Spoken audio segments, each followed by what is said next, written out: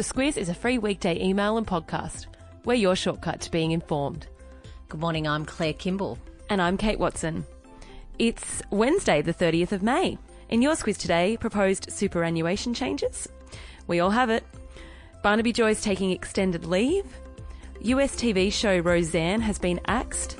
And our 3-minute Squiz with ABC London's Bureau Chief, Lisa Miller. This is your Squiz today. Claire, you are way ahead of this one, and keen Squizzers will already be all over it from yesterday's edition. Proposed changes to superannuation have ruffled a few feathers. Yeah, and I guess what's been teased out since yesterday morning is that there's really two sides to this of where people are lining up. And on one side, we have the unions, and that's because they're very heavily tied up with the industry super funds.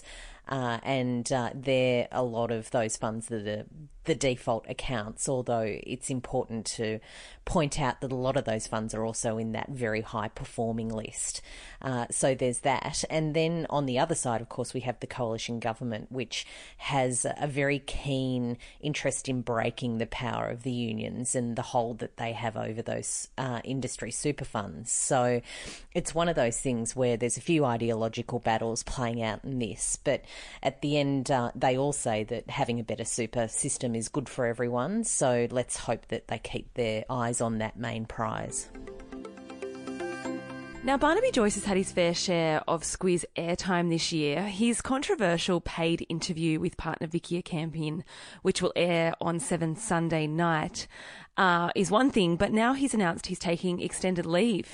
Yeah, well, certainly on the leave, this was announced pretty late in the day yesterday, and while a reason hasn't officially been given, his colleague Darren Chester said that it's fair enough to understand that he's done that, given the sort of stress that he and his family have been under for the last 6 or 12 months. So, yeah, we'll wait and see, I guess, whether an official reason is given today. But, of course, it was another bruising day yesterday with Joyce telling the media that given it hadn't burned out as an issue, it was only fair then that Vicky Campion made the call to have an interview with Sunday Night, which is they're getting paid, or rather Sebastian, their son in trust, is going to be paid for the interview.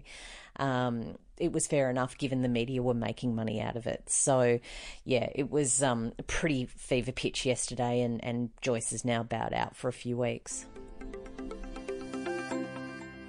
The EU is trying to reduce marine litter by 70% by proposing a ban on the 10 items found most commonly in waterways and beaches.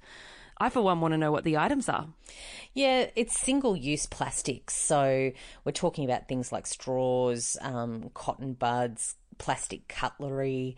One that was a bit of a surprise were balloon stands, you know, the long plastic balloon stands. So It's all part of a push, and really the UK is onto this as well to try and keep the oceans a little bit cleaner.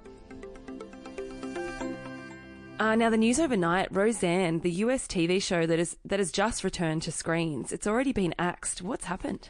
So Roseanne Barr, who's quite a controversial figure, and she really has been for quite a while, she's made a big comeback with her program Roseanne, and it's really about, I guess, the counterculture of a Trump supporter, and it caused quite a stir with her comeback. But she's put out on Twitter something that the network that produces the show says is unforgivable, and really she compared a former Obama staffer to an ape on Twitter. So, and the staffer was an African American woman.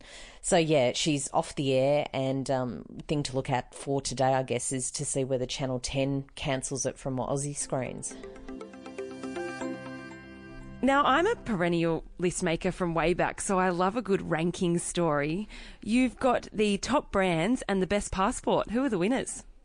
So top brands, it's Google, and the next on the list is Apple and Amazon. So despite their recent challenges, big tech is certainly still doing okay. And the interesting thing on that most valuable brand list is that China has two brands in the top 10 for the first time, and that's Tencent, which is a tech company, and Alibaba, which is the big e-commerce company. So there's that one. And then best passport winner is Japan, and Australia comes in 6th, and that's ranked on how many countries you have access to without requiring a visa. And for Australians, that's 183 countries. So get your passport out and get moving. And it's Wednesday, so it's 3-minute Squiz Day. We've done an interview with ABC London's bureau chief, Lisa Miller. She recently covered the royal wedding, and there's an absolutely cracking photo of her yelling at Prince Harry, trying to get his attention, and I just think her interview is hilarious. She's a funny girl. Yeah, so make sure you check that out in the email today. The song title today, Claire, what have we got?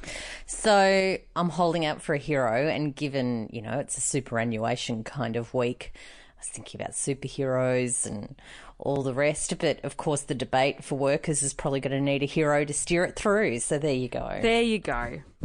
Now, open the email every day this week. You'll go in the draw to win tickets to Vivid at Taronga Zoo. And if you're not a Sydney-sider, you'll win a book pack from Booktopia. Thanks for listening. We'll chat to you tomorrow. The Squiz is a free weekday email and podcast. We're your shortcut to being informed. Sign up at thesquiz.com.au.